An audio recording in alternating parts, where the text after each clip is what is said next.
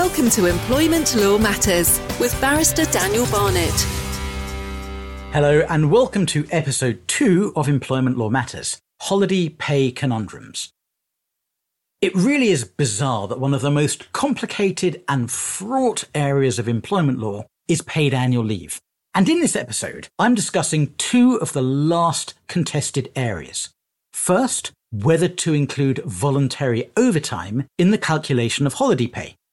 Second, how many years back employers might have to pay any shortfall for if they're sued by their workers. All workers are entitled to a minimum 5.6 weeks holiday pay each year. So how hard can it be to work out how much someone's wage slip should be for? Well, really hard if you just look at the number of cases being fought on this and the number of battles that unions are pursuing on behalf of their members. It's been nearly 10 years since Captain Williams persuaded the European Court of Justice that his holiday pay from British Airways should include his normal regular payments and not just basic salary. Since then, we've had a cornucopia of cases, including Lockhammed British Gas, Fulton and Bear Scotland, and Dudley, Council and Willits, to name just 3. The rationale that the European Court of Justice has consistently given for payments in holiday pay is this. Nobody should be disincentivised from going on holiday by earning less when they're on holiday than they'd get when they're at work. I'll say that again. Nobody should be disincentivised from going on holiday by earning less when they're on holiday than they would earn if they were at work. So if somebody regularly gets commission when they're at work, they shouldn't be disincentivised from taking holiday by missing out on that commission when they take their holiday. We know that regular commission payments should be included when calculating holiday pay. We know that compulsory overtime should be factored in, as should guaranteed overtime. And last month, the Court of Appeal held there's no distinction to be made between compulsory overtime, guaranteed overtime, and voluntary overtime. The latter being when the employer isn't obliged to offer the overtime, and if it's offered, the worker isn't obliged to do it.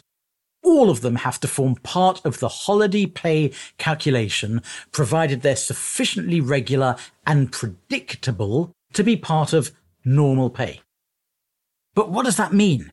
Well, there's no clear guidance yet, but I think a good starting point is to consider how easy it would be for a worker to take their full holiday entitlement without losing the chance to work overtime.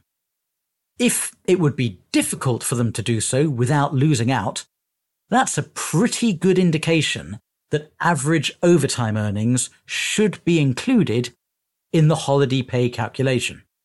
And if you're wondering what the name of the case that said that is, it's Flowers against East of England Ambulance Trust, a Court of Appeal decision from June 2019. What about claims for unpaid back holiday pay? In recent years, as the Flowers case that I've just mentioned shows, it's become clear that a wide range of payments that haven't traditionally been used in the calculation of holiday pay should in fact have been included. As a result, many employers will have been underpaying their staff for a considerable period, possibly even dating back to the introduction of the right to paid annual leave back in 1998, 21 years ago.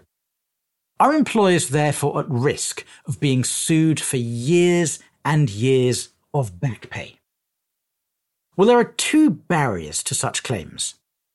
First of all, the snappily named Deduction from Wages Limitation Regulations 2014 limits any claim for back pay to 2 years before the tribunal claim form goes in.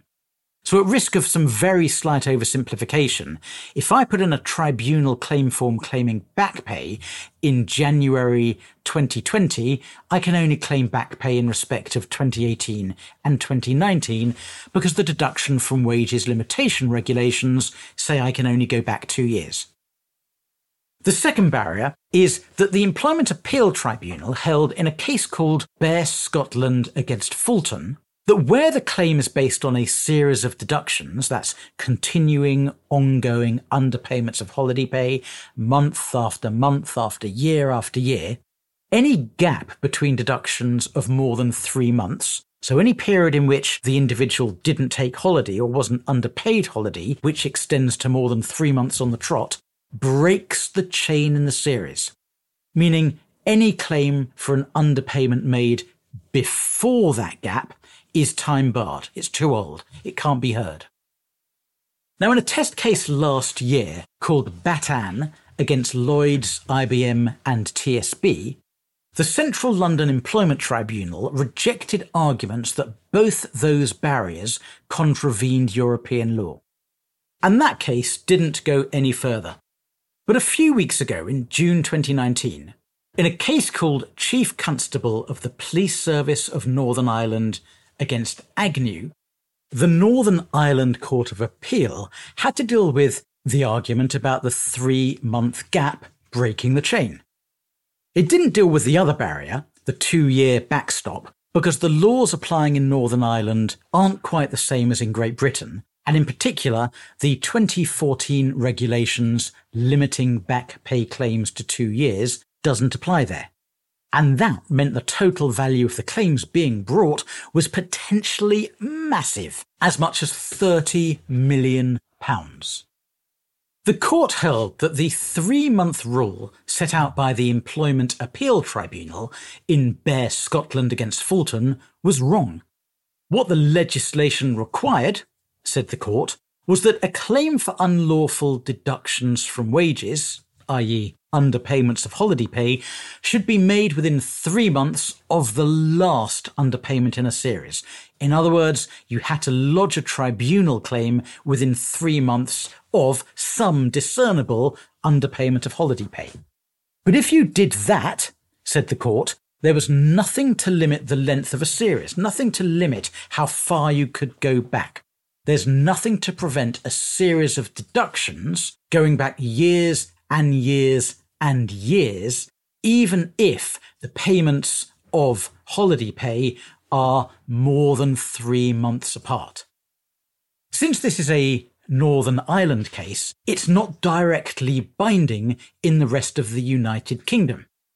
It does show that the 3-month rule in Bear Scotland cannot be safely relied on, and that many UK employers are more vulnerable to large-scale holiday pay claims than was previously thought. If you're dealing with one of those cases, I was involved in the Batan test case, and I'm happy to exchange views about it or let you have a copy of the judgment. Just get in touch via podcast@danielbarnett.co.uk.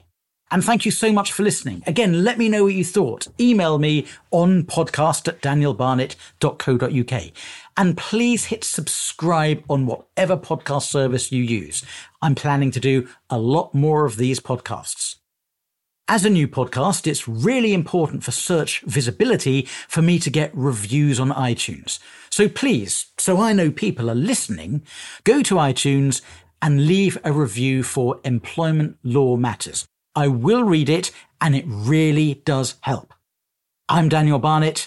The next podcast episode will be out next week, and it's on my top 5 SOSR dismissals. Any information on this podcast is for general guidance only. Always seek legal advice. Please see full terms at www.danielbarnett.co.uk/podcast terms.